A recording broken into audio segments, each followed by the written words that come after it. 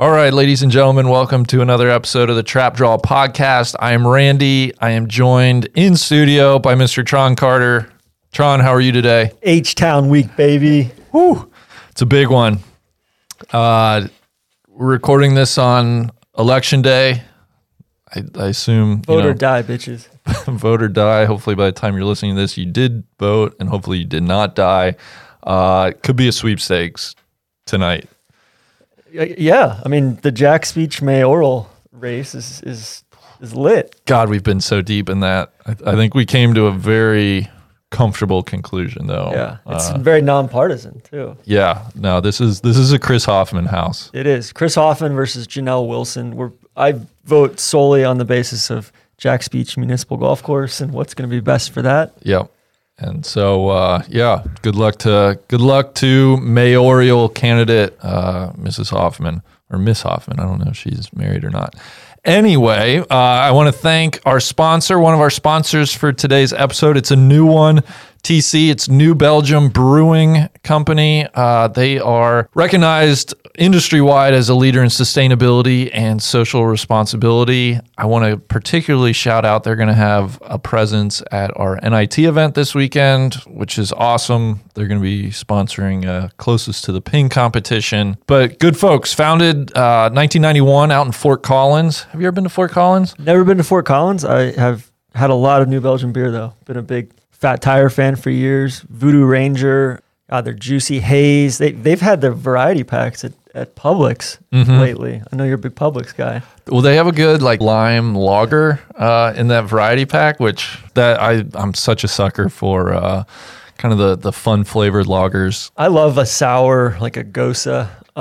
They've got a really good Belgian wheat right now too, which is perfect this time of year.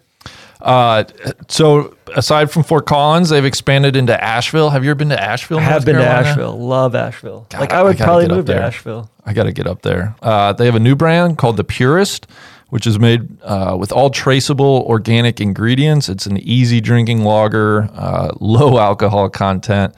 Actually perfect for the golf course. I found perfect for Sunday evenings watching golf when I just need a little bit, especially going into the podcast, right? You just need take the edge off a little bit. Yeah. The Purist is very good for that. So you can check out their website, newbelgium.com.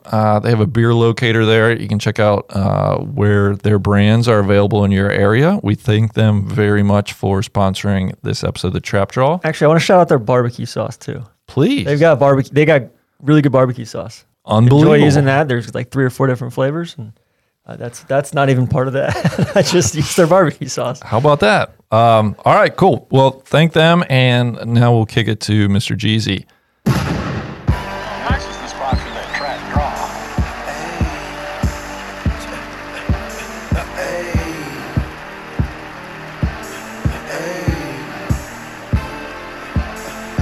I told him, straight drop this and ziplock that.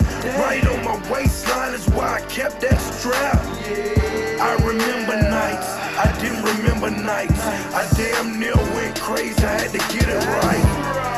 Now I'm your favorite rapper's favorite rapper. Hey, now I'm your favorite trapper's favorite trapper. The absolute truth, yeah, no joke. Who me? I emerged from the crack.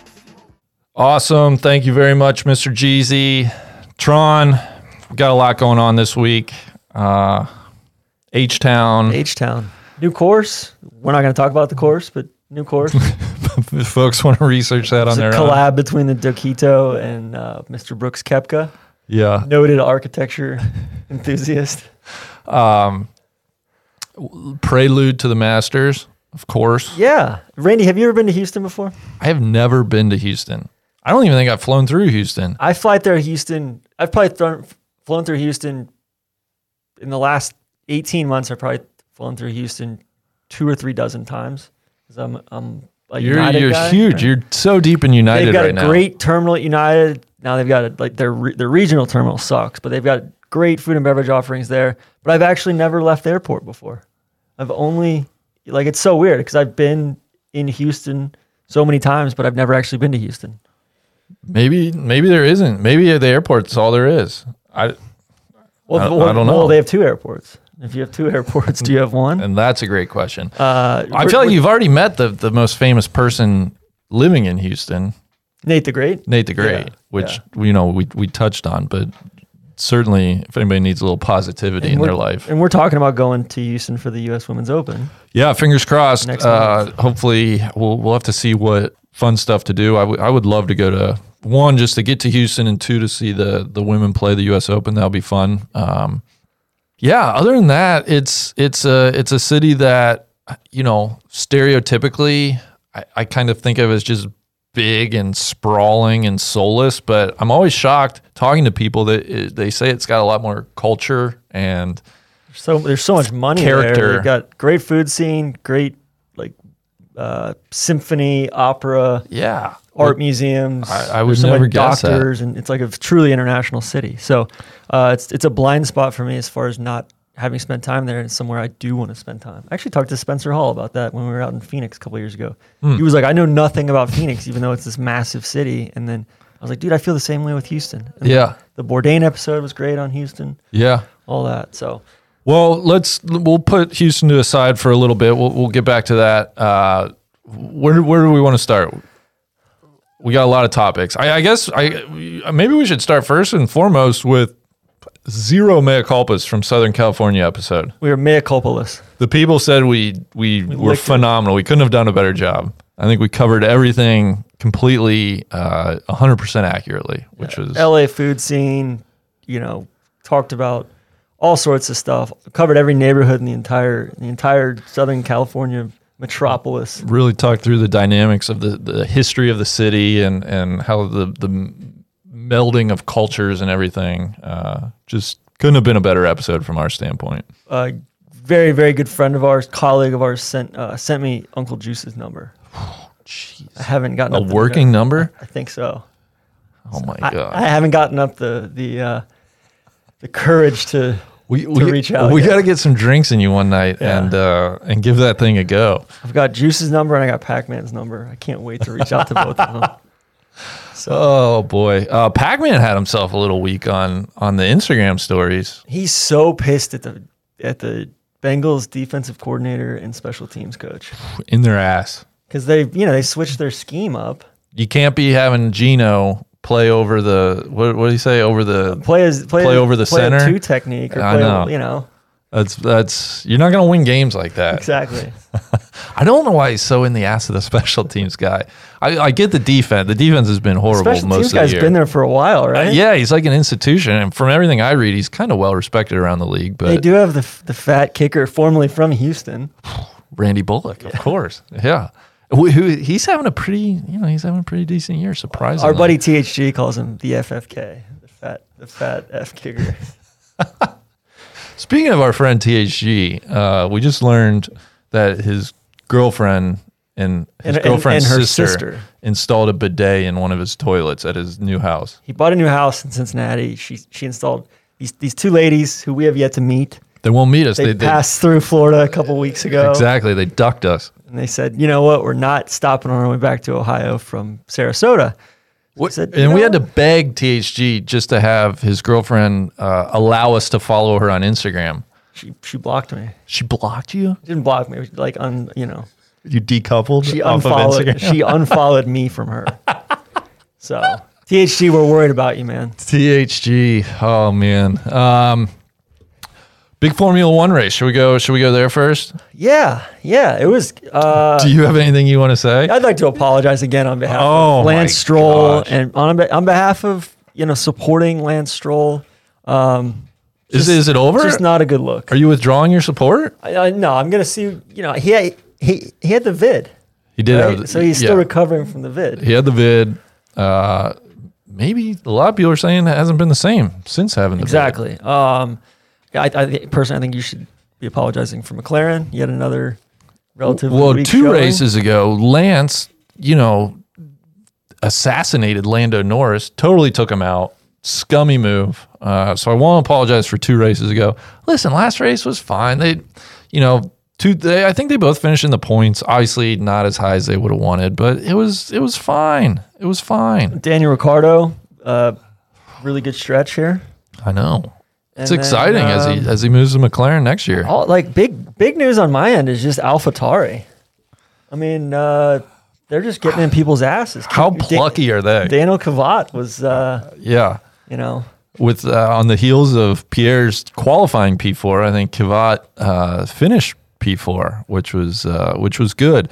and then really tough scene for our boy George. Oh my God, absolutely gutted for George. He was in the points. It was there. He had a great qual. First of all, he got out of Q1 in qualifying, put up a really good effort in Q2. Of course, didn't make it out, and then was in the points, right behind the safety car. 8-10 laps left in the race, and put it right in the wall, trying to warm up his I hate to tires. see it. Albon definitely out at Red Bull. I mean, what a disgrace. Yeah. So where do you think they go? People are saying Sergio Perez. I don't know. I mean, I think if I'm them, the last couple years have not gone well going with youthful drivers, right? I feel like Perez is much more, I guess, safe is one word. Like, he's very consistent, right? And maybe putting him in a Red Bull, he's certainly not better than Verstappen, but maybe they just want like a steadying, very consistent. At some point, it just looks bad that like if you just would have kept Daniel Ricciardo around, like be in a pretty good spot. Or shit, if they would have kept Gasly around, right? Do you Yeah. think he would have? And maybe not. Maybe this is what Pierre needed. But yeah, I mean, Ricciardo. It sounded like the Pierre relationship with the engineers and all that was kind of fraught. Yeah, and at least from watching the Drive to Survive, which is of course where the only source of my F1 knowledge, it seemed like Ricciardo was a little bit. Get out he on needed his a own. new scene because it was like everything was going towards Verstappen. So where are we off to next for F1? We're going. I believe we're going to Turkey.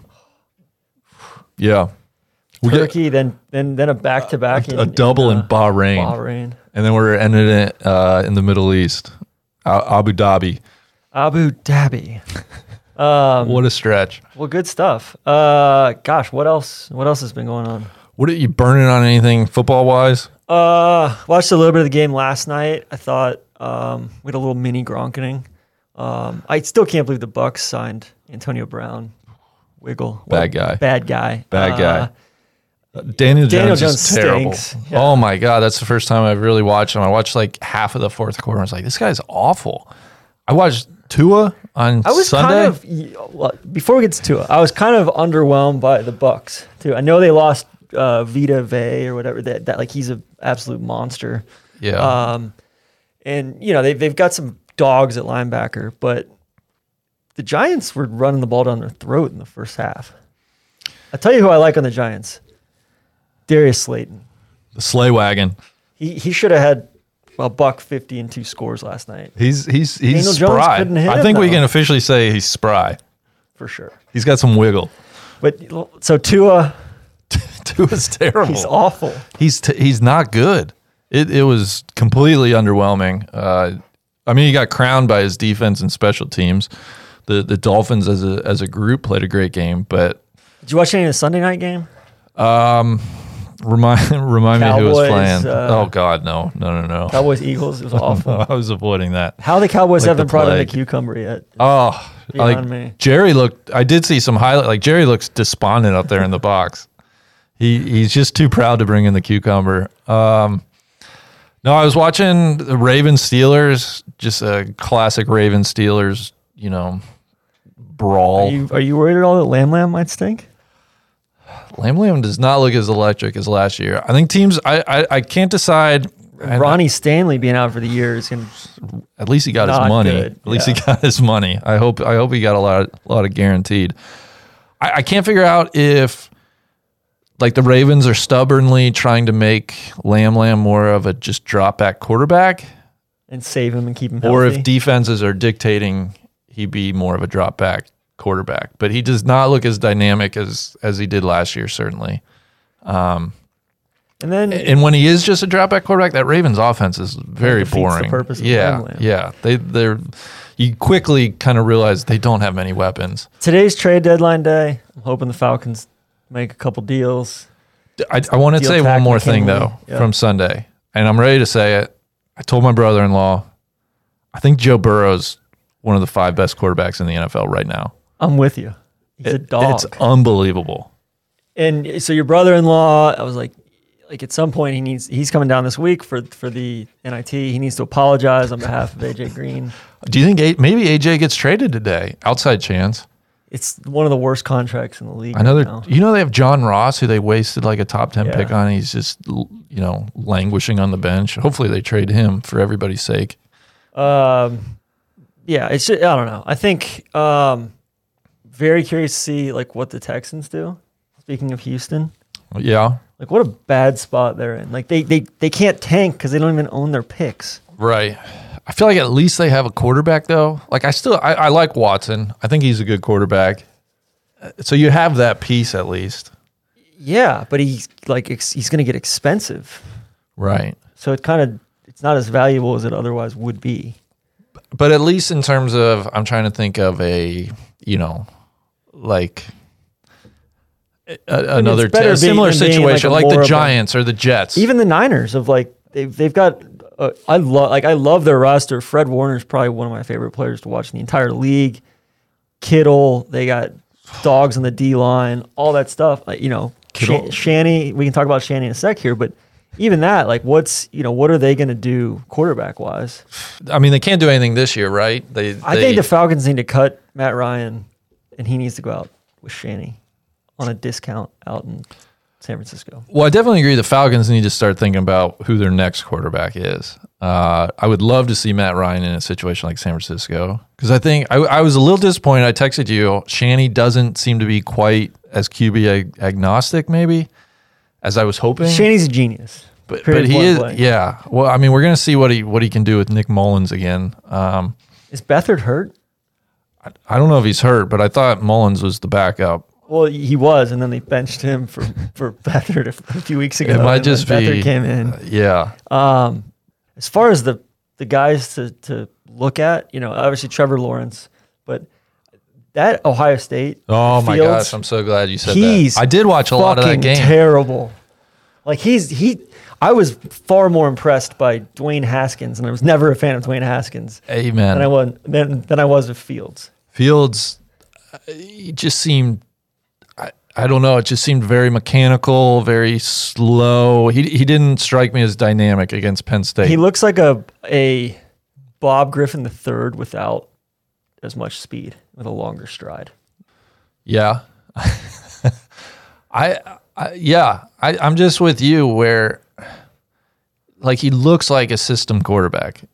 I don't know other way to, I'm probably not smart enough But I'm not football good wise at, to like, describe it, but he just looks like a system quarterback. Watching college football these days, like I kind of feel like I don't even really watch it anymore because I feel like the coaches are just playing video games on the fucking sidelines. They are. None of the quarterbacks are even making their own reads. Right. God, there's nothing I hate more than the get up to the line, look over at the coach, and then like get your read, and then it's just like I have one read, and if he's not open, I'm like running or I'm throwing it away. That's why I love Burrow. Exactly. Yeah, or Mahomes for that matter. I mean, Well, it's just like Just the pocket there's presence. like 3, 4, 5 check down. Like it's a true progression. Yeah. It's the pocket presence is, and honestly, that's, I don't know. I like to pretend I'm like, this great QB scout, but a guy like you could tell when Roethlisberger was in college, he was like, he just played above and beyond whatever system Miami was running. Whereas like he would create 4, 5, 6, 7 seconds in the pocket, or like he was just above and beyond everything else on the field. That was how Russell Wilson was too. It's like he's not. Yeah. That's why I think the one guy that I totally whiffed on pre-draft, Justin Herbert. Like I did not see I didn't this see him coming at play. all. I Granted, just didn't watch him at all. I love his weaponry. I Yeah. love Keenan. Huge Keenan's Keenan. a dog. A little nebbish, but he is a good receiver. But it's just like I was thinking, God, this guy like just total. Yeah, he's got all the measurables and all that, and he's just going to be a complete flame out bust. And I got to watch the Chargers. I didn't watch him much at Oregon, and I haven't watched the Chargers. I mean, at some point, like that, they managed to lose again this week. Like, They've blown, what, like 4 straight yeah, leads of Anthony Lynn's got to be points. gone. Yeah. But that's going back to Fields. Like, that's just what I see with Fields is he's very much just within that system. Like, he doesn't do anything above and beyond. I just system. remember, And at Ohio State, it's like they have such an yeah, decided schematic advantage where like you can make anybody look good there. they got some good receivers this year too. Oh, they're talented. Begrudgingly admit they're talented. Gosh. All right. So let's talk. Anything else on the? Anything current events you want to hit? You reading anything right now? I just finished. I was woefully behind on our Refuge book club, but I just finished a selection, one selection ago called Eileen by Otessa Mosfe. I believe I might be mispronouncing that name. I don't know how I feel about it, but Okay. I did read it. Yeah, I got to find a new book though to start. I got two going right now. I got the Outlaw Ocean Okay. by Ian Urbina. Okay. This, I don't know that one. it's all about. It's a nonfiction, all about the.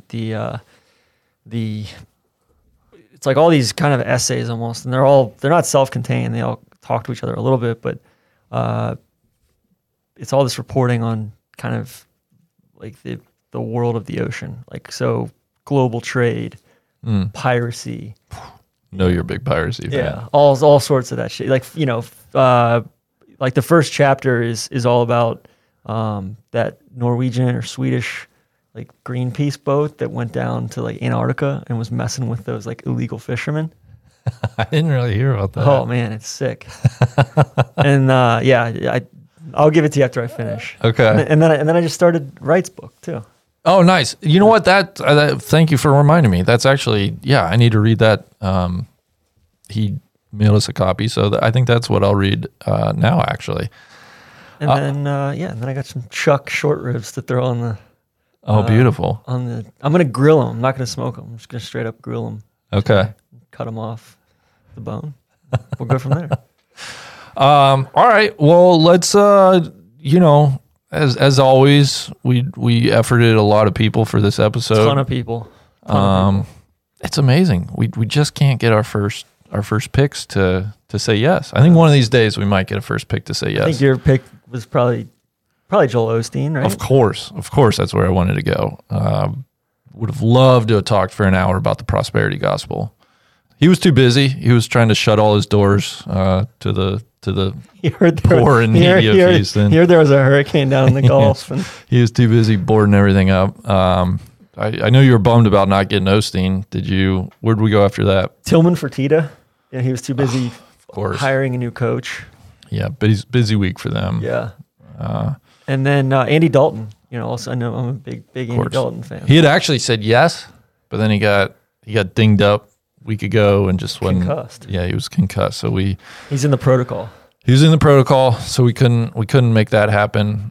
I think it would be reckless of us not to ask the Bush family, anybody, George.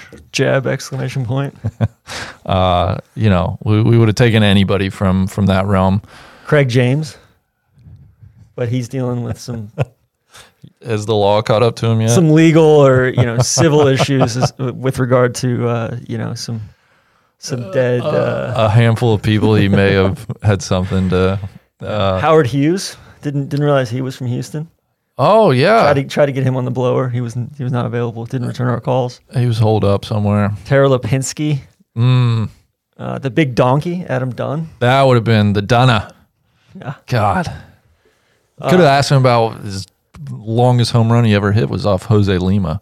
It was Lima time. It was Lima. Lima was playing for the Dodgers at the time, but of course, Lima actually pitched for the Astros for a while exactly too, right? Exactly. Paul Wall, Slim Thug. Chameleonaire. I think we would have taken any of those. I know one of your favorite Mike actresses, Anna Nicole Smith. Oh my gosh, one of your favorite actresses, Renee Zellweger. Oh my gosh, love everything she's in. Another great actress, Jennifer Garner. I know you love her in the Capital One commercials. I mean, I've been to Capital One cafes just because of her. I will say this: She's my least favorite brand spokesperson on any platform anywhere. I will say this: I grew up in an Alias household. We were fans of the me and the old man were fans of the Alias show. An Alias household. That sounds like something that you guys would No, it was a good show. Like you didn't know who your dad really was. No. She was, it was a fun show for a while. That and God, we loved. What's the Fox show with Skolder and Molly? I can't believe I'm drawing a blank. X-Files. Never watched huge it. X-Files. Never watched it. Yeah, huge X-Files house too. Beyonce, Of course, Queen Beyonce. Bee.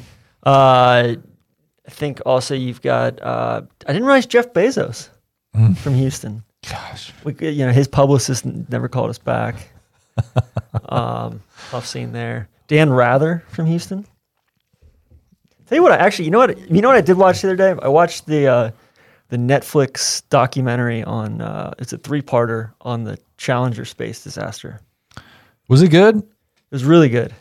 I didn't realize just how much NASA knew They were and when they knew it. they were kind of playing fast and loose. Yeah, because they were they were trying to get their budget renewed, and there was a lack of, there was a big delay, and they were supposed to have had so many launches by this point, and they'd had so many less launches, and there was just more or less a kind of a general lack of momentum at NASA, and they needed, so then they started, I didn't realize all the backstory of when they started, pulling some of the people who weren't astronauts, when they, the teacher was on, and that had nothing to do with it crashing or anything like that, but that was just made it that much more sad. And then, right. The guy from South Carolina, it just, who I never realized, his name, astronaut McNair. I never realized, so there's a McNair High School in Atlanta. I never realized it was named for him. So remarkable dude. But yeah, anyway. Well, speaking of documentaries or docu-series, I finished Waco on Netflix the other week. Our boy David Koresh was actually from Houston. Your boy, not my boy. You said he had many good ideas. No. Mary Kay Cosmetics. Mary Kay is from Houston. Yeah. Marianne Williamson, who I know you're disappointed wasn't on the presidential ballot, but lots of good ideas there. Yeah, but going back to the documentary, the American, I think it was a Frontline on Waco, and then the American Experience on Ruby Ridge, Oklahoma City and Ruby Ridge, and it all kind of talks back to Waco. Really interesting. Gotcha. Hillary Duff. Of course. Ted Cruz. Your boy, unequivocally your boy. And then, I think lastly, a guy that's not from Houston, but down there right now, I think we appreciate everything he's about. Dana Holgerson. Of course. Holgo Labs. Of course. God, I forgot he was in Houston. Yeah. Yeah. Yeah. Couldn't get any of them, man. I know you're a big Astros fan. A huge Astros fan. Love the Astros. Lance Berkman would have been great to talk to. Lance Berkman, probably my favorite fantasy baseball player of all time. You were a big Jeff Bagwell guy. I think you always said you loved his goatee. Bagwell, Biggio, and who was the third one? The Killer Bees? It was Berkman for a little while, but it was originally, I think, our boy, Derek Bell. Derek Bell. Operation Shutdown. All right. So who did we get? So we got a guy who is grew up in Houston, not from Houston, wasn't born in Houston, but spent a significant amount of time in Houston. A guy who you are blocked by on Twitter. Yeah, which was news to me until I think last year. And you're like, God, did you see Bomani's tweet? I'm like, no, I didn't see it. Yeah. Why didn't I see it? Oh, because I'm blocked. And I went back and I looked, and I was blocked. I've only tweeted him one time. It was a Cam Newton. It was about, I'm not sure what his tweet was, but I just said, Bomani, people ain't reaching. 1, he's an idiot. 2, he's selfish. 3, he's a thief, which he is a thief. He stole he stole a laptop. And then 4, the Superman thing is dumb. This was in 2015. You gotta remember, this was pre-COVID. It was a whole different world. January 4th, 2015. Scam was still playing for the Panthers. I'm a Falcons fan. Of course. Emotions were running high. So it's Bomani Jones. We're going to talk to him. Currently works for ESPN. You can catch I love his podcast, The Right Time with Bomani Jones. When he gets talking basketball, especially, but I think he's just got really sharp insights into all sports, but also the human condition. You see him regularly on Highly Questionable. He makes a lot of appearances on Dan Le Batard show, that whole universe. And then also, sometimes around the horn, outside the lines, just doing a lot of things over at ESPN. So got an interesting, educational resume. Yeah, I know. I want to get into that a little bit.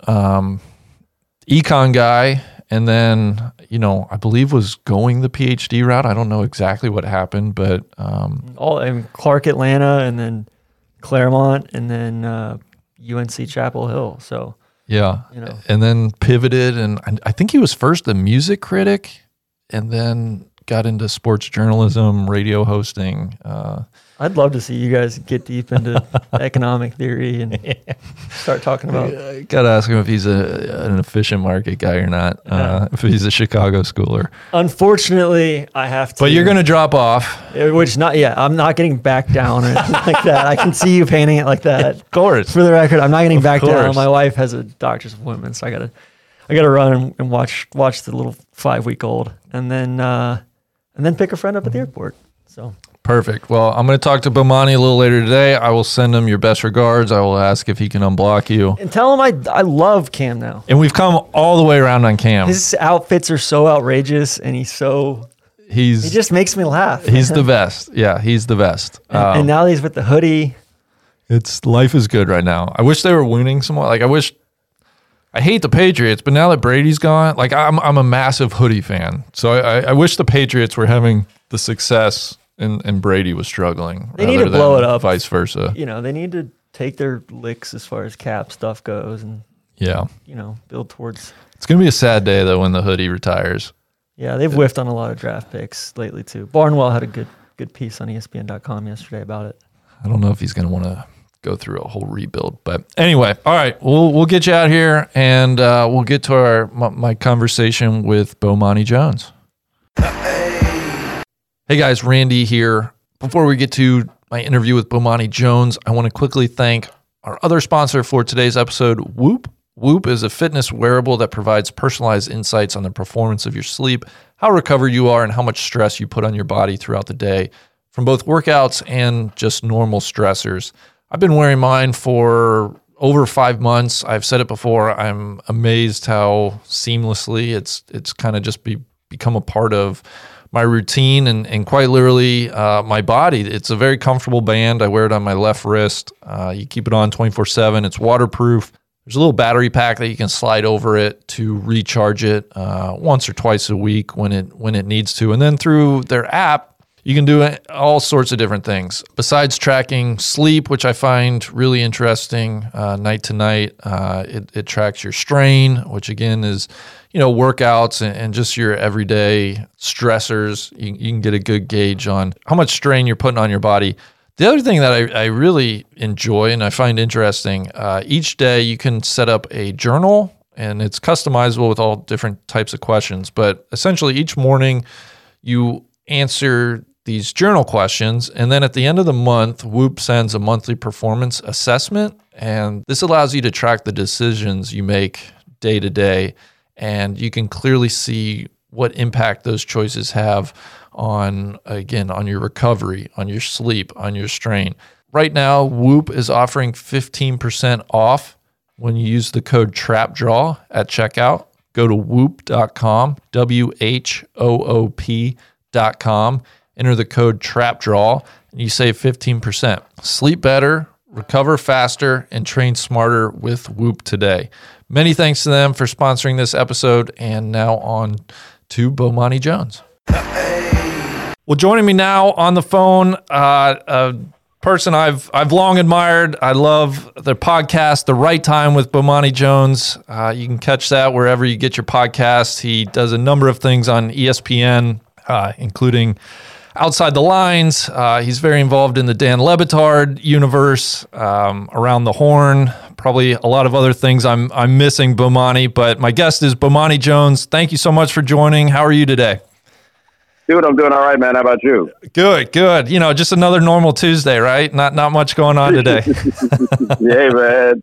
Look, I am keeping myself as narrowly focused on other things until I don't have to be, you know? Exactly. Yeah, I'm already planning. Okay, when I get done working, I think I'm just going to go for a nice long walk outside. Just try to distract myself as much as possible. I appreciate you making time. You are our Houston expert, and I got to admit, right from the top, I'm going to sound like a complete neophyte because I have never been to Houston. So please take that into consideration. But let me start here. What I know you weren't born in Houston, but could you lay out kind of when you got to Houston and what Houston means to you? Yeah, I mean, I grew up in Houston. We moved to Houston from Atlanta right before I turned 7, and I left right before I turned 17. So if you ask me where I'm from, I always say that I am from Houston. And it's an interesting thing because I don't even know so much how much I realized like that I was from Houston while I was there, as much as it quickly hit me after I left. Like, no. I am from a place where they do things a little bit differently, right? Like this is one of those. And now it's kind of wild, like looking back on Houston and having a bit of a like more adult understanding of what it is and like what it's evolved into. Like now it's the most diverse city in America, which is something I didn't really think that much about at the time while I was there. But then I start comparing it to other places I've been, and I'm like, no, that adds up. That's interesting. Can I pull on that thread a little bit? In retrospect, what are some of the things that made it so unique looking back on it? And I guess how have those things maybe changed in Houston?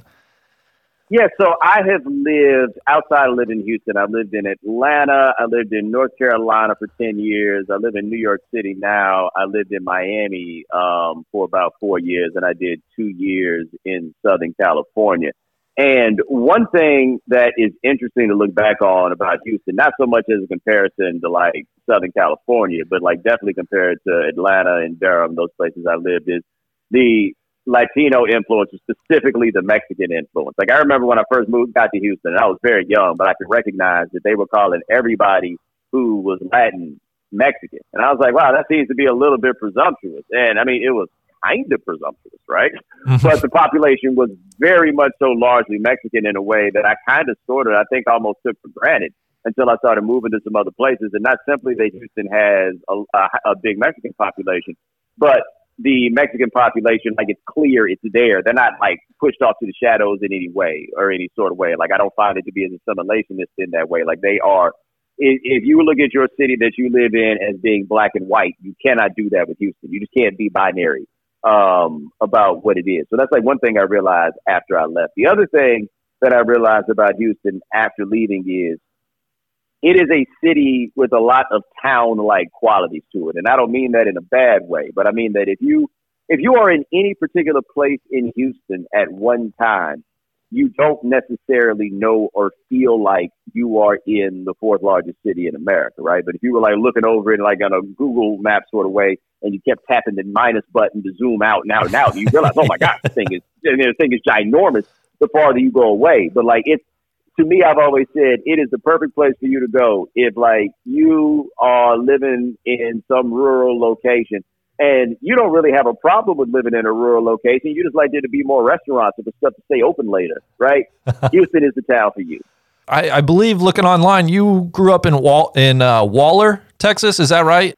No, I grew up in the northwest suburbs of Houston. I went to school in Waller because my parents taught at Prairie View A&M University, which is the next town over from Waller. Okay. So I went to school out there. Yeah, this is always a great source of confusion when I try to explain this to people. that I grew up in Houston, but I went to school out there because logically it doesn't make sense to people, which I totally get. But the other part of it is because Houston is so giant, if you are from the south side of Houston, the Houston that I'm from might as well be Waller as far as they're concerned. It's 45 minutes or an hour away, right? Like, yeah. Like for people from the south side of Houston, everything on the north side is the Badlands. It's the hinterlands. It's like it's a world that doesn't exist to them. And so then, as far as I'm just thinking, gosh, age 7 to 17, that's like the prime formative years. Did you latch on? Because I know you, I know that you've recently quit the Falcons narcotic, but did you have allegiance to any of the Houston sports teams growing up there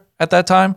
No, because we got there, I was just old enough that I had the teams from Atlanta when we moved there. And on top of it, this is the mid 80s.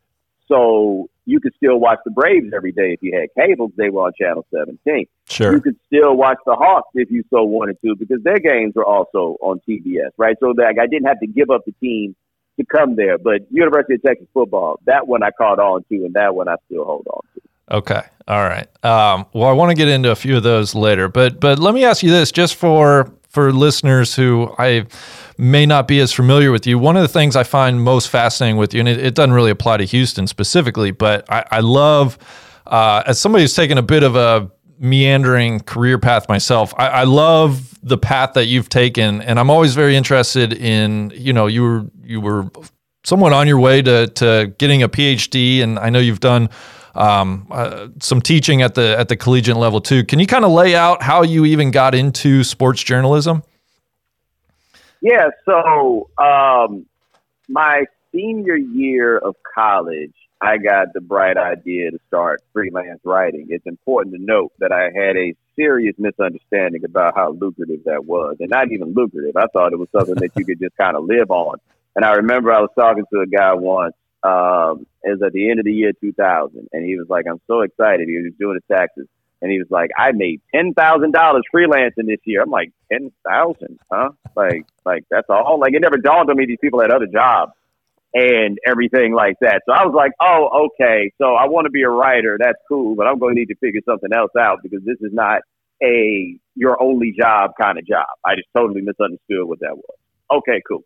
And so I graduated from college in 2001, and I did not have a job. I didn't really know what it was that I wanted to do other than write. I needed to figure something out. I spent the summer basically doing nothing, and then I wound up out of nowhere going to graduate school in California, like out there on like 2-week notice. But that was cool because I was doing a lot of entertainment writing at the time, and so LA was a good place to be. But in that time, a friend of mine met Ralph Wiley at a book signing, and he connected us, and we kind of established a bit of a friendship. And I remember a story had come out. This young man was having some legal troubles in Georgia, and he sent an email out about it. I remember it was an email to me and Michael Wilbon, right? Like, it was just wild to me that I was on the same email as Michael Wilbon. This is 2004. And I replied to him and said, hey, man, but if you want to write something about this, I got some contacts in the Attorney General's office because I'd worked there for a summer. Just let me know. And then the next day I got an email from ESPN.com's page 2, and they were not asking me for my contact. They were asking me if I could write the story. And I was like, yeah, okay, I'll do that. Right. Cool. Yeah. I had never even really considered writing about sports for a living at that point, because I didn't know how you got in.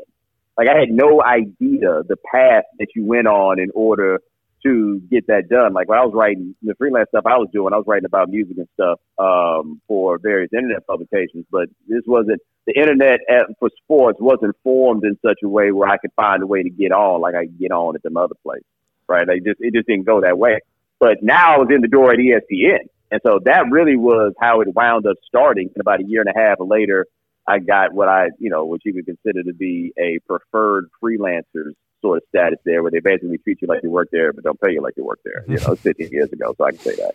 And so, we did that. But I wound up getting on the payroll there. And then from there, started doing radio, did some internet stuff, got on TV. But that's really how we wound up getting there. I'm trying to think how to frame this question, but I'm curious. Did you think it would be rewarding enough to talk about sports? And I guess, you do a lot of talking about life through the lens of sports. Has it been a struggle to find that reward strictly through sports? Hopefully that question makes sense. I'm just, because you could have gone in so many different directions. Yeah, I will say this: the other directions wouldn't have been nearly as much fun, and I don't know how rewarding that would have been. Right? Yeah. No, I've actually not struggled with the reward part, and I do think that part of it is what you touched on. Is so, like, when I first started doing this, I didn't have access. Right? Like, I was not around things in that way to be able to. I was not going to be able to differentiate myself strictly on insight and strictly on like nuts and bolts sports. That wasn't going to work. There were other people that were better positioned to be able to do that. Like, I feel like if I had been a beat writer or something like that, I could have done that very well, but that wasn't what I was doing. And as my life went on, I wasn't in a position to like, I'm going to go do this now. Like, that wasn't the play for me. the play for me was always going to be, or at least it was early, was to figure out ways to use sports to talk about other things or to use other things to then talk about sports. And so that part, I guess, was rewarding enough. But the other thing was, as I was doing that, and in this era where you could have a much more intimate relationship with the people who consume your content, I was very much aware that people appreciated what I was doing. And then over the years, I've had like interesting conversations with people about different things. Like once I was talking to Ta-Nehisi Coates about doing sports, and he made the point that I am able in sports to express ideas that a lot of those people would never hear otherwise, right? Like they would not take themselves to the places where they could hear some of those things. And so sports allows me to do that, on top of the fact that I still really, really, really enjoy sports.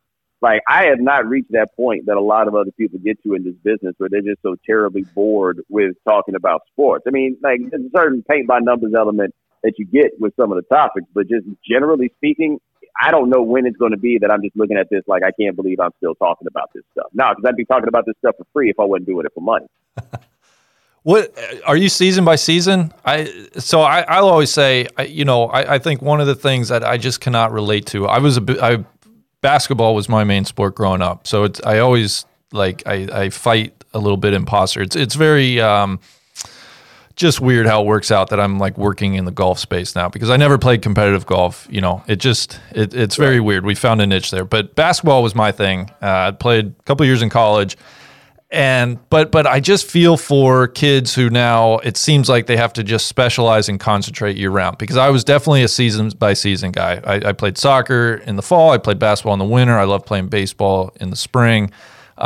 Is that how you are, or are there certain sports that, it's like, man, this is my love. This is what I'm locked into. Yeah, I enjoy basketball more than I enjoy the other sports, just because basketball does not take itself that damn seriously. Yeah. That's especially observing it at the level that I do now. As a sport, it does not take itself that seriously. The people who like basketball, they might see it as an art form, but they don't see it as a religion. Like, football has absolutely become a religion, which is a shame because football is still really compelling, and I still find it to be very interesting. It just comes with a lot of stuff around it that can get to be a bit exhausting. Now, when I was a kid, baseball was my number one, though. Like, that, I enjoyed baseball more than anything else. I mean, a little bit of boy all the way up. Like, the way that I love the Braves of those eras, there's nothing that's ever going to top that for me in sports. Like, that's where I was. But I'm with you.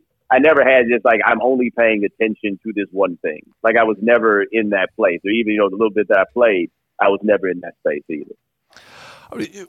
Do you enjoy college football as much these days? That's been the one sport I was a big fan of, as a kid growing up. And I think it's a combination between I've grown very disillusioned with the NCAA and, the treatment of high major college athletes. And then I think the style on the field, I don't know if that's just me being grumpy older person, but I just find it less entertaining, I guess. I'm curious what you think of college football these days. Yeah, this year's been a little bit tricky just because it's so weird, right? It's so weird in every way, and it is directly in front of us the fair question of what the hell are we doing here? It's hard to shake that. Like, Clemson's going to be playing Notre Dame this weekend, and Trevor Lawrence ain't going to be there because he contracted COVID-19. And the whole question was simply, is he going to be out of quarantine in time to play, with nobody asking the question? Is he going to be healthy enough in time to play? Like, there's a level that feels gross, and I get where people come from where they really start getting disillusioned with the NCAA and just the general state of affairs, and so they don't want to do that anymore. Where that one becomes almost not tricky to me, but just kind of ironic, is that the corruption is part of what makes this bizarre game so entertaining. Right? Like, everything that surrounds this, right? Like, what I really love about college football is how flat out irrational it is, how non-standard it is, how, the goals of different programs are so different just kind of based upon who they are. Some programs have absolutely no chance of ever being champions, but they're playing for something different, so that's okay. There are very human elements to it, and certain political economy elements to it, that throw everything together that I find to be interesting, and they all come together in one place. It just so happens that it's all grounded in just something that is indefensible. which is the fact that they refuse to pay market value to these players. Well, yeah, and that's what I suffer from. It's like once you kind of see how the sausage is made, it's just hard for me to to go back. But I fully admit that as a I was a fan of a mid-major college football team that. After a while, you just ask, well, what are we really playing for? What am I rooting for? Like an 8-4 season in a lower tier bowl, I guess. I don't know. It just it just leaves me wanting a little bit. Well, I say this though. The moment that I realized like just how crazy this money stuff is with college football. So you remember when Cam Newton got caught up? Yes. Yes. And it was $180,000, which sounded like a giant sum of money, right? $180,000. So I was talking to a buddy of mine. He is a economics professor now, but he was also a college football player. And it was the first time I'd ever thought about this. And he was like, think about this. He said, if Mississippi State had gotten Cam Newton, and remember the $180,000 was on the table for Mississippi State, right? Mississippi State walked away from it, but that was what the number was going to be for Mississippi State. And my guy says, if Cam Newton had gone to Mississippi State would have won the national championship. And he is correct. I don't think any team that was in the top 25 that year that would have had Cam Newton probably would have won the national championship. And I know that because Auburn won a national championship with him, and they didn't have another player on the team who had an NFL carry or reception, right? Like it was a one-man team. And when he made that point, it really landed to me like, wow, $180,000 was a steal. Like if they got a national championship for $180,000, that's a steal. Oh, and that's when I realized, like we used to see guys getting hemmed up for $500, over $2,000 or something like that. And this dude was a steal for $180,000. That's when I was like, oh, okay, we're looking at this all the wrong way. Yeah, the ROI was too good. I mean, yes. It kind of reminds me of every time.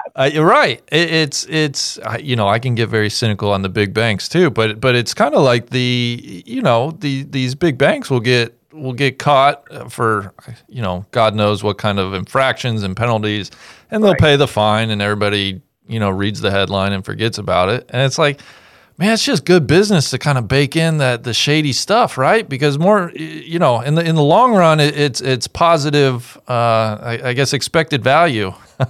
And yeah, well, nobody wants to set the risk calculus in such a way to really put people in a position to say, nah, we're not going to do this.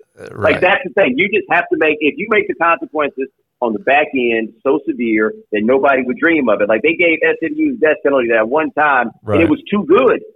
And they realized, okay, we can't do this. It actually works. Yeah. That's interesting. Okay. Well, let me ask you this then. What I know you played basketball growing up. Were you a multi-sport guy? Was basketball the sport? I know you said you really love basketball. Was that the one you played predominantly as well? No, baseball was the one for me. Okay, like, that was the one. Like I remember how excited I was. The first time that we went to go sign up to play Little League. It was after we moved to Houston, and I was 7. And in Atlanta, where we lived previously, if you were 7, you got to you batted against a pitcher if you were 7, right? And I was so excited, and we were there, and then they let me know they're like, nah, actually, 7 years old is T-ball, and I remember being bummed out. But I was like a T-ball assassin. Like one thing about baseball, if you play as a kid, is the smart kids have a real decided advantage. Like if you were a kid watching baseball in the ways that a grown-up would, because you knew what to do, right? Like you knew what to do if there was a pop fly. You see what happens if there's a pop fly and this kid's on base in Little League? They don't know what the hell to do, right? Like everything goes chaos. All right, I had all of that. I knew how to play all the, like that was my game. And the other thing was, I'm a grade skipper with a late birthday. And so anything that was done by grade or whatever it was, I wasn't going to have a chance. These kids were just not the same age as me. But baseball went by age, and it was the only time that I was ever like one of the older kids who was playing in the classification. So boom, I was it, right? Like that's where I was. So yeah, baseball was my participatory game. I got into actually playing basketball later than I did with baseball. That's so funny. I can remember damn near 5th, 6th grade, the whole, if you're a runner on third base, you could kind of cheat your way down the line, and when the catcher lollipops a throw back to the pitcher, just take off and steal home. Yeah, that rings so true to me. I was a terror. I was a terror. Like, on the bases, I enjoyed nothing more athletically than running the bases. I was like, I could get any base anytime I want to, just because these kids have no idea what to do. Yeah, God, that's so true. Yeah. I love baseball too, and it is the one sport where it's like, man, you just gotta get those kids through the first like 3 or 4 years until you can actually start making the throws, and the pitchers become a little better, and can get the ball over the plate. It turns into a very fun game, but it is a struggle those first few years. Let's turn back to Houston then a little bit. So somebody such as myself who's never been to Houston, what do you tell to somebody who's got a weekend to go to Houston? Are there sites? Are there restaurants? Are there things they need to check out? Yeah, see, this is interesting because now I've been gone from Houston 23 years, right? So it is a little bit different. Now, this is one thing I would say is I am still somebody that tells you to go to Papados if you come to Houston. It is a chain Louisiana seafood restaurant. And look, there's a Papados in a few different places. Like Atlanta's got one, whatever it is. I'm not even one of those people that's going to tell you in Houston the Papados is better. I am going to tell you, though, in Houston the Papados is more fun. Right? One thing about Houston is a happy hour city. I'm assuming that it's a byproduct of the ridiculous snarling traffic and giant freeway system, right? So, like 5 to 7, the happy hour is always popping in Houston. That's the place that's where it's everybody going. You do all right with a happy hour at Papados. You do all right with a happy hour just about anywhere. Like if you wind up in Houston, like people say we're going to happy hour. Understand that's the thing. They are going to happy hour. Southsiders always tell you, and they write about this, you ought to go get French's Fried Chicken while you're there. Like that's just one. Like you really want to tell somebody you went to Houston and make them believe that you went there and be like, yeah, somebody told me to go check out French's and I checked it out and it was good. That ain't a bad place for you to start in terms of what you're doing. But like sites, like I don't think of Houston so much as a like place to go to see the sights. Like that's not. I don't really have any like landmarks that I would think of off the top of my head that would come out to me as being like, oh man, that right there is the place that you need to go. I can't think that. Like if you were in town and these things weren't so crazy, I'd say to give a walk through the Galleria because it is still a fairly cool place. I mean, it's a mall, right? Like, I don't want to pretend like it's the most adventurous thing in the world. But, but like being over there off West Ham, you can go kick it around there, get you a little something nice to eat. If you have a bourgeois culture, you can do that. I've also been told that Tillman Fertitta Business Hotel called the Post Oak, that is apparently the fanciest, snazziest hotel in the city, right? Everybody tells me it's pretty impressive. So I would say you might want to go do that. Okay. Let me ask you, how does Houston rank? You've lived in, I mean, you told us you've lived in some of the major metro areas around the country. It's a very personal question to your own preferences, but where does Houston rank? Well, here's the thing. If you want to look at this from a very adult standpoint, of all these places that I've lived, your money ain't going farther anywhere than it's going in Houston. Okay. Right? Like you take the money you make in New York or whatever it is, you come to Houston. Like looking at whatever rent you pay in New York and then looking at what you can get in Houston it makes you want to start looking for jobs, right? You get you a plot of land, you probably get you a pool in the backyard if you want to, because space is not scarce.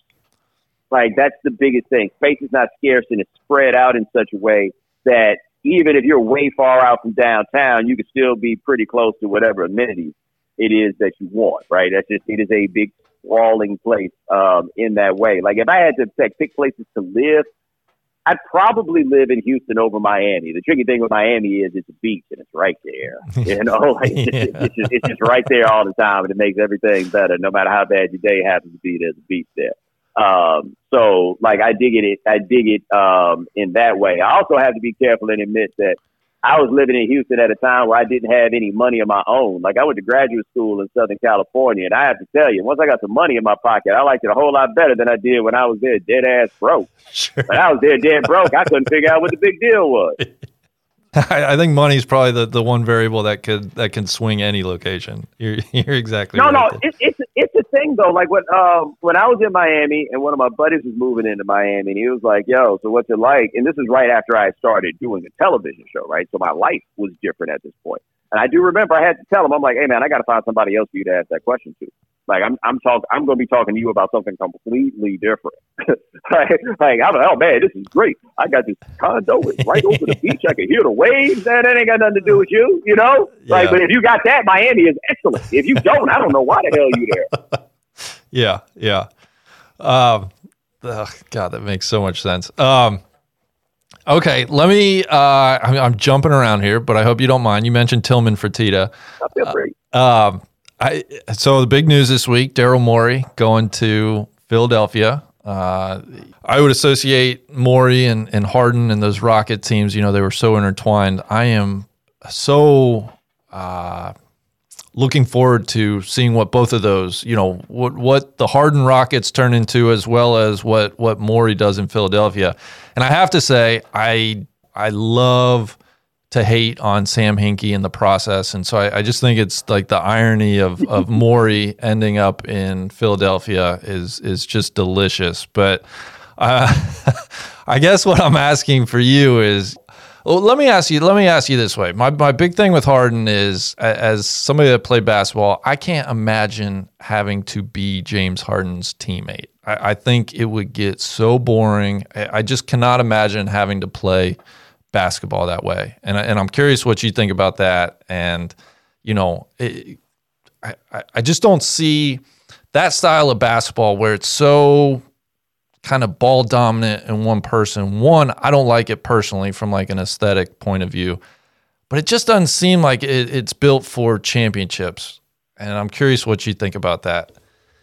We are in complete agreement on just about everything that you had to say there. The big thing for me in terms of like getting to actual basketball success is you're not going to play 82 games. Say what you want about James Harden, but he plays them all, right? Mm-hmm. You're not going to play 82 games and then play 10, 15 playoff games and then tell me that standing around shooting 27-footers is going to be the path to success. Like, it just feels like a lot to ask out of any individual basketball player. That as you get deeper and deeper into these playoff series, like when they had that game against the Warriors where they missed like 27 threes in a row or whatever, it's like, wow, it's almost like your legs get tired from doing all this stuff.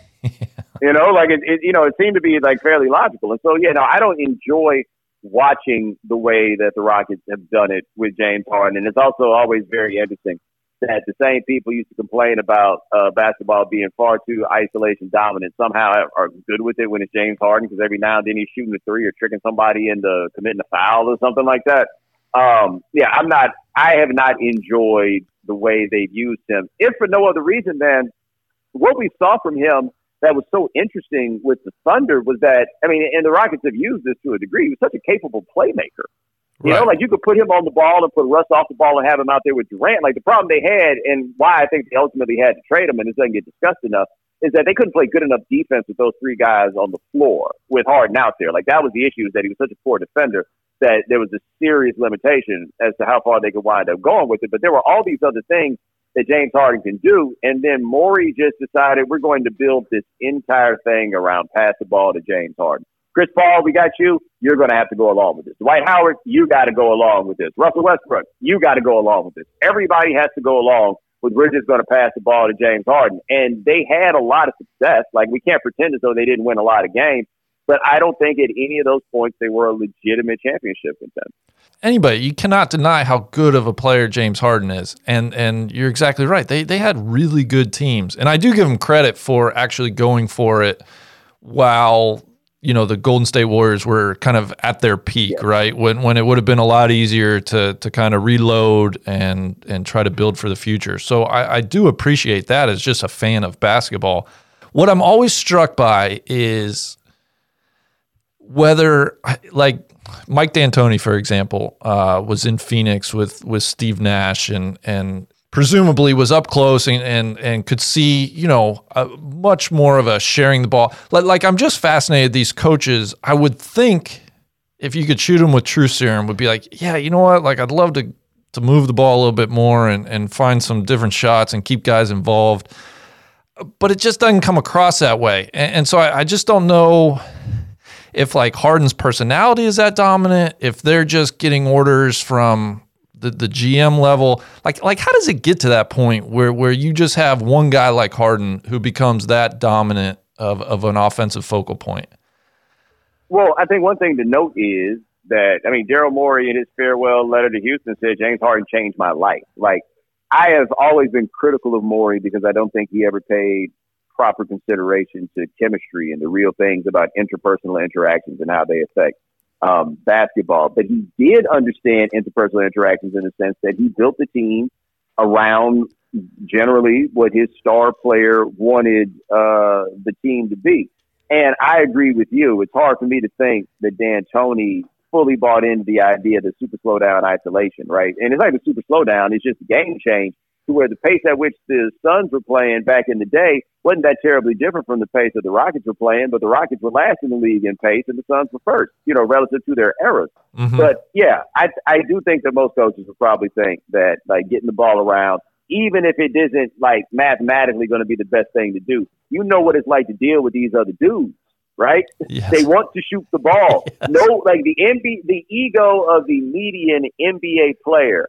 The median NBA player looks at James Harden and says, I mean, I might not be able to do that, but I could do something like that if they gave me the ball all the time. Mm-hmm. Like that was the thing about when Jeremy Lin had his run. It was a league full of dudes saying, and by the way, they weren't entirely wrong. Give me the ball up top and run a high pick and roll every time down the floor. See if I don't put up 20 points again. And so when you have people who think like that, there's but so many of them that are going to be at a place of self-awareness to look at James Harden and just be like, well, he's the star. Just thinking about asking guys to invest defensively, right? And to put out effort on the defensive end without really being rewarded on the offensive. Like, I don't care how much you're paying a guy at some level of just basic human psychology. Like, the universal truth in basketball, you keep the big man happy, right? Get him some touches, keep him involved. I think that the truth in that still rings true today, even if it's not the big man per se. I just feel like, man, you got to keep guys involved. You got to make them feel like they're a threat to score. They're part of the offense if you want them to really invest and play both ends of the floor. But that's kind of me proselytizing here. But it just, I don't know. But also, everybody in those players' lives are telling them, you need to shoot more. Yeah. Right? Like that's the thing. Like the average person that watches basketball doesn't really know basketball like that. I'm not saying that as a judgment. It's just like most people just watch it because they enjoy it. Like not everybody's here trying to analyze and break it down like the subset of the sports fan population that I serve with my work. Like we're not everybody in this. And so their friends just looking at them like, yo, man, how come they don't give you the ball more? Because everybody thinks they're due. Like, if you knew an NBA player before he became an NBA player, you saw him playing in high school or anywhere else like that, you think this is the coldest dude that you've ever seen. Like, for most people, when you think about who was the best basketball player at your school and how good you thought that dude was, that dude couldn't even get a scholarship. Not a D2 scholarship. That dude couldn't even get a scholarship. And we talk about dudes in the NBA. So everybody that you've ever seen play that was like, yo, that dude's going to the NBA. You weren't thinking of that as he's going to go to the NBA and make a comfortable living. No, you're thinking that dude's going to go to the NBA and score 20 points a game. Because if that dude can't score 20 points a game, how good do you have to be to score 20 points a game, right? And so everybody around those players is telling them, man, they just ain't letting you shine. Like, that's what it is, like politics. That's me and my brother always talk about that. Like, you ask the average NBA player why it is that he didn't score more. Politics. Yeah, it's so funny. What you say is exactly. It translates to every sport. But just thinking, people say the exact same thing about golf, and it's you go to your local course or your club, or you think about the high school team, or and it's like the very best player. Man, he's probably not even a good college player, let alone a mini tour player, let alone being able to make it on the PGA Tour. And then you get to like your middling stars, your top 20, and then your superstars. And yeah, it's just worth it to reiterate that with basketball. It's such a it's such a universal truth across all sports. But like at least with golf, right? So I'm assuming the tournaments in Houston, it's what used to be the Shell Houston Open. Exactly. I don't know what they're. Yeah, and they play that one. Is that one that they're playing in the Woodlands at the TPC? It is a new course this year. You would think I would have this at the top of my tongue, but I gotta just so I don't give you some bad information here. I believe it's the first year. It's a municipal course actually. Okay. Oh, that's. Yeah. Oh no, you're good. Yeah. Because my point was just kind of general. Was that like if you could get on the track at the Woodlands, you could reproduce the conditions under which those professional golfers are playing and shooting 65, right? Like, you know at your own course that you don't know anybody that's shooting a 70, right? By and large. Like, you know how hard that is if you're playing golf, and you could do a very direct comparison. People don't realize how big NBA players are and how fast NBA players are and how strong NBA players are. Like, there's no way that television can really give you a grasp of like who those athletes are and just how good they are and how many dudes. And you could probably, speaking of the level of basketball you played, you know what I'm talking about here. You'll talk to guys, they'll be like, so why couldn't he make it? Couldn't get my shot off. Like, not that you couldn't make it, not that you couldn't guard anybody. I could not take a jump shot that wasn't getting blocked. Mm-hmm. It's unbelievable. Right. Yeah. It's nuts. The guy, so before I got into this full time, what I'm doing now, I was living in Columbus, Ohio, and I was coaching at a high school there. And I can remember in the summer we played Darius Baisley's team, who was from Cincinnati, Ohio, now playing for the Thunder, and just seeing him in person, you're like, oh no, that's an NBA body. Yeah, like he doesn't look like anybody else across these like 8 courts here. Like you want to look like what an NBA body looks like. Like, yep, that's it. Just the broad shoulders. And that's the thing. Like with Dwight Howard is always the number one example for me. Is like, man, I just can't even believe how broad those shoulders are. It's just unbelievable. The size and the athleticism that it takes to play at that level. Like, I think about the best high school player that I saw with my own 2 eyes, who was Stephen Jackson. First time I saw him play was when he was a sophomore in high school, and it was known that he was going to go to the NBA right then. Second best high school player I've ever seen is a dude named Bernard Smith. And Bernard Smith was Houston area player of the year my senior year in high school. But you have never heard of Bernard Smith, and I can't understand how. Like, the idea to me that Bernard Smith is not in the NBA indicates strongly that getting to the NBA is really, really, really, really, really hard. Yeah. Man, sometimes it's when watching high school basketball especially, and I love watching college basketball for the same reason, it's fun to try to suss out who is – I have no better term for it, but I think there's a big distinction in who is simply like out-athleting people, right? Like who's just a superior athlete, because you can score in high school and you can score at the collegiate level just by being a dominant athlete. But man, if you don't have a baseline skill level, you're gonna get exposed, and you're likely not gonna make it in the NBA. And that's, I think once I learned that, it's like, oh no, you know, not only do you have to be this freakish athlete, but you got to combine it with a skill set that's, world class. Also, that's a combination.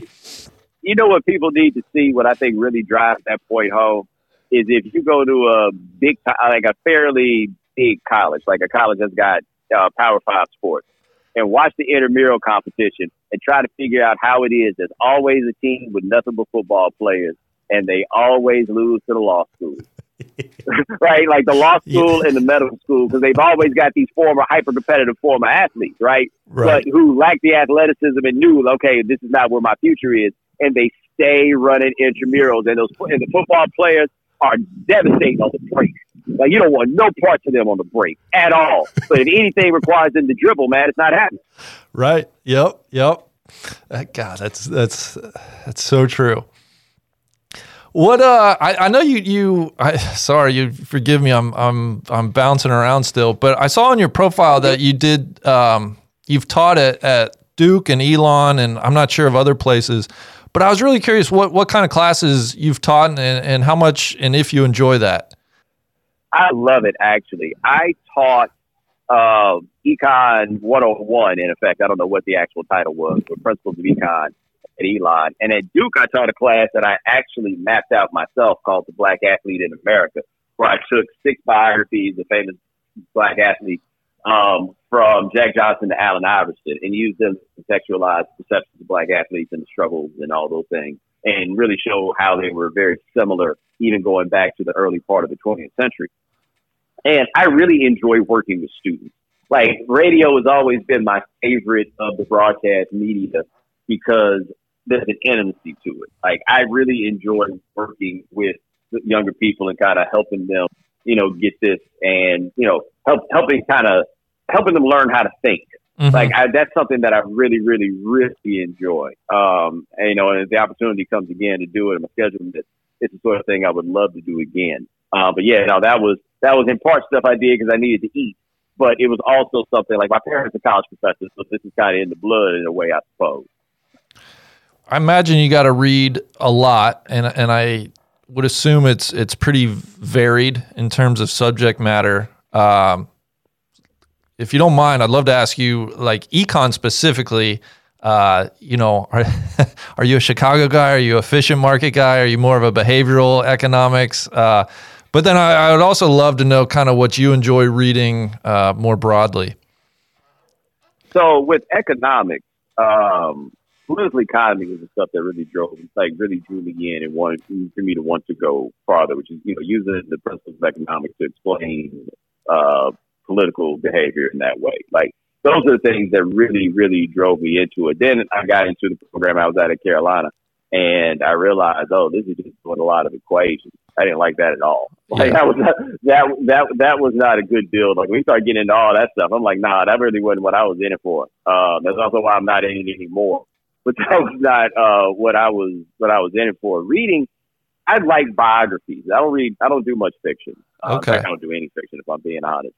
But I really enjoy, like, a good biography gets me. I really enjoy biographies of musicians as much as anything else. Like, those are the things that really, really tend to light me up. Huh. Did the Great Recession fascinate you? I asked that. You're a few years older. I just turned 37, so I believe you're just a few years older. And for me at least, economically speak, I feel like the market crash around 2007, 2008 was the impetus for me. Like, I couldn't get enough, from the more mainstream, like Big Short, into more like wonky books. Like, that was the event. I think that was pretty formative for me. Man, people in charge, like, they kind of know what's going on, right? And then the housing crash and the Great Recession, and it's like, I don't know if anybody really knows what's going on, truly. I'm just curious if there was like a moment that economically speaking, that's really grabbed you. Well, what I think was interesting about 2008 was it wasn't a question for me as to whether or not people knew what they were doing. It was whether they cared, right? And so the political economy stuff for me came in handy at that point, because the one thing the political economist does is always remember the individual agency and incentives of the people making these decisions. And they are not here for anybody else. They are here for themselves, and they are acting according to their own utility curve. And that is what I think we saw in 2008. They knew the stuff they were doing was a bad idea. They were getting paid in the process. And once it got to the end or whatever it was going to be, they weren't going to suffer any real actual punishment. And so it was worth it to them to just go ahead and roll the dice on it. Like, that was the big thing that I figured out from 2008, because the other thing, 2008 pointed out to me something that I had always felt was not getting enough discussion when I was taking economics courses, which is, if the whole goal of this is just to increase aggregate demand, that doesn't really tell us very much about how this is affecting individual people within the economy. And so we wound up after 2008 with all these indicators of a growing economy, but the economy was growing in a way that wasn't benefiting that many people. And that was a contributing factor to where we are right now, that you can get out here and say the economy is great, but people generally, like, when they talk about running in an election on the economy, you're not running on the full economy. People don't care about the full economy. They care about their own personal economy, right? Like this COVID thing and what it's doing to the economy right now is pretty bad. But for me personally, I mean, I had a contract. I'm doing all right. You know, like I'm going to make it. I can speak to what's going on larger, but generally speaking, people are talking about their own personal economy and everything that happened from 2008 on, including the crash itself. The people who got hurt didn't really wind up doing any better. And those people in charge are perfectly aware of this. They just didn't care. It's the $180,000 for Cam Newton, right? You know? Yep. They're like, yeah, we'll pay that. Cool. Well, if we get caught, it won't be that bad. Yeah, nobody's going to jail. We'll go on probation for a year, maybe. I make that trade every time. I would love to talk to you for like an hour just about econ, but I feel like that's you don't want to, and I feel like that's not the purpose of the podcast. One thing we always like to joke about is and find out regionally, where did you guys? What was the grocery store? Was there a preferred grocer when you were in Houston? Yeah, so the Houston grocery store was Randall's when I was younger, right? Randall's cost a little bit more money, but they were nicer. The stores were nicer. People inside the store was nicer, all that stuff. Like Randall's, and then there's H-E-B, which is actually a fascinating story. They are a grocery chain out of San Antonio, and I remember they came to Houston when I was in high school, and you wanted to try to get a job there because they paid more than anywhere else. Like they paid $7 an hour for cashiers. Like that was a big thing with H-E-B. But H-E-B's been a fascinating story in the pandemic because after the swine flu in 2009, they established this pandemic plan, and they were ready. If anything like that ever happened again, they were prepared. And so when this all got terrible for everybody else and nobody knew what to do, H-E-B was on the road, ready to ride. It's wild. H-E-B and Wegmans up in the Northeast have been the two people get most passionate about. H-E-B and Wegmans, and I just find that fascinating. We've mentioned Kroger and Publix, and but it comes back to H-E-B and Wegmans. I think are people's two favorite grocery stores. Yeah, I tell you this though, people in Florida, man, you think they on the payroll? Talk about Publix. They can't get enough of that. I'm a Kroger guy. I fight that fight. I don't. Publix is very fine. I don't get it though. I don't get the loyalty and almost the ferocious loyalty. Right. Because like Kroger was in Houston and Kroger was in Atlanta, so Kroger is kind of like a constant for me. In that way, my parents have lived in Atlanta since I left high school, so like that's been like a sort of constant for me. But it's especially the Florida people; they love Publix, love it. Okay, I got to ask you about one other thing. A guy I work with, he goes by Tron Carter on Twitter. And when I told him I was getting the chance to talk to you, he was like, oh my God. He's like, you got to ask Bomani. He blocked me. He's like, I think I've tweeted one thing at him and he blocked me. I'm like, Tron, you're not alone. He blocks a lot of people. In fact, he does a bit on that from time to time on his podcast where, you can call in and, plead your case and he'll, judge whether or not to unblock you. But I think, coincidentally, I think it was a Cam Newton thing. Tron is from Atlanta, was a Falcons fan, had some animosity towards Cam Newton. And I think he says it was something Cam Newton related. And he showed me the tweet. I can say, there wasn't any cursing or wasn't anything. He was like, I got the block. I'm like, well, I can ask Bomani if he can go back and unblock you maybe. But what did he say? What did he say? I'm curious. Okay, bear with me just a second. I'm going to pull up so I have it exactly. And I wish he was here. So he just had a little baby, or else I wanted to get him on to talk to you as well. But he's got to watch as his wife's got something to do today. Let me see. He sent it to me. Sorry, I know this is a little bit of dead air. I can. It's cool. I'm just saying, somebody named Tron Carter had his account suspended. So I wonder if this is the same Tron Carter. He been out here misbehaving. No, I don't think so. So his Tron Carter NLU is at Tron Carter NLU, and I got the screenshot of it. I don't know what your tweet was. But he said, @Bomani_Jones, and I'm quoting now, people ain't reaching. 1, he's an idiot, presumably talking about Cam. 2, he's selfish. 3, he's a thief, and 4, the Superman thing is annoying. Now, this was very heated back in the time, and I can report in the last couple of years, Tron has made a full circle on Cam. I think he now, honestly, I think it's his outfits that really turned him. And it's like the more ridiculous they got, the more Tron was like boomeranging back all in on Cam. And I think getting away from the Panthers helped a little bit too, because he's a Falcons fan.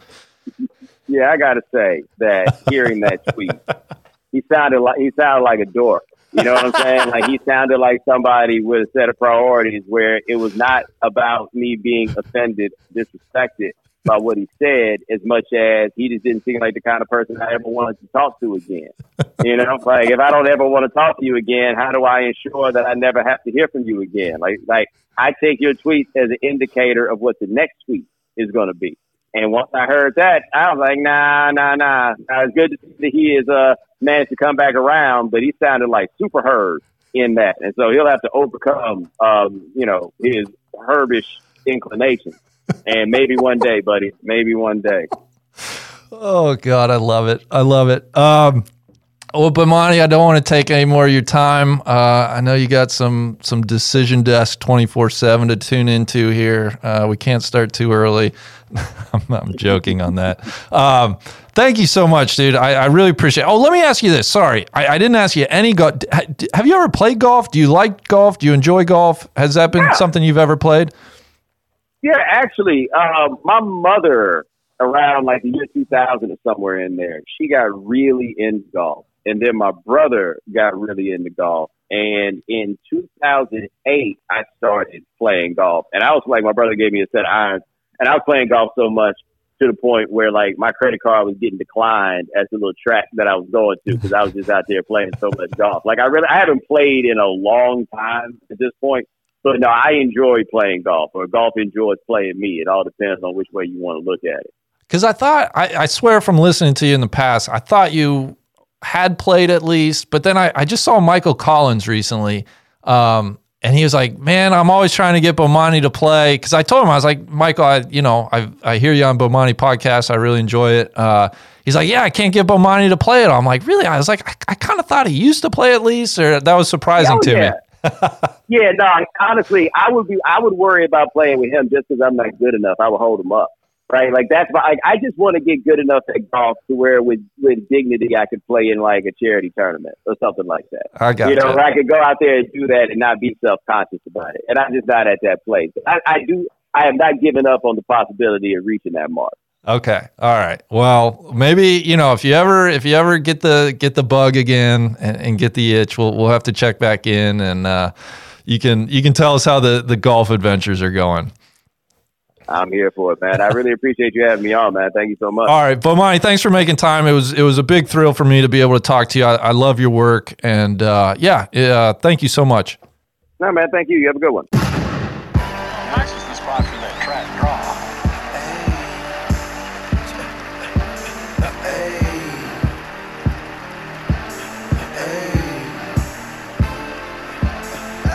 I told him, straight drop this and ziplock that. Right on my waistline is why I kept that strap. I remember nights, I didn't remember nights. I damn near went crazy, I had to get it right. Now I'm your favorite rapper's favorite rapper.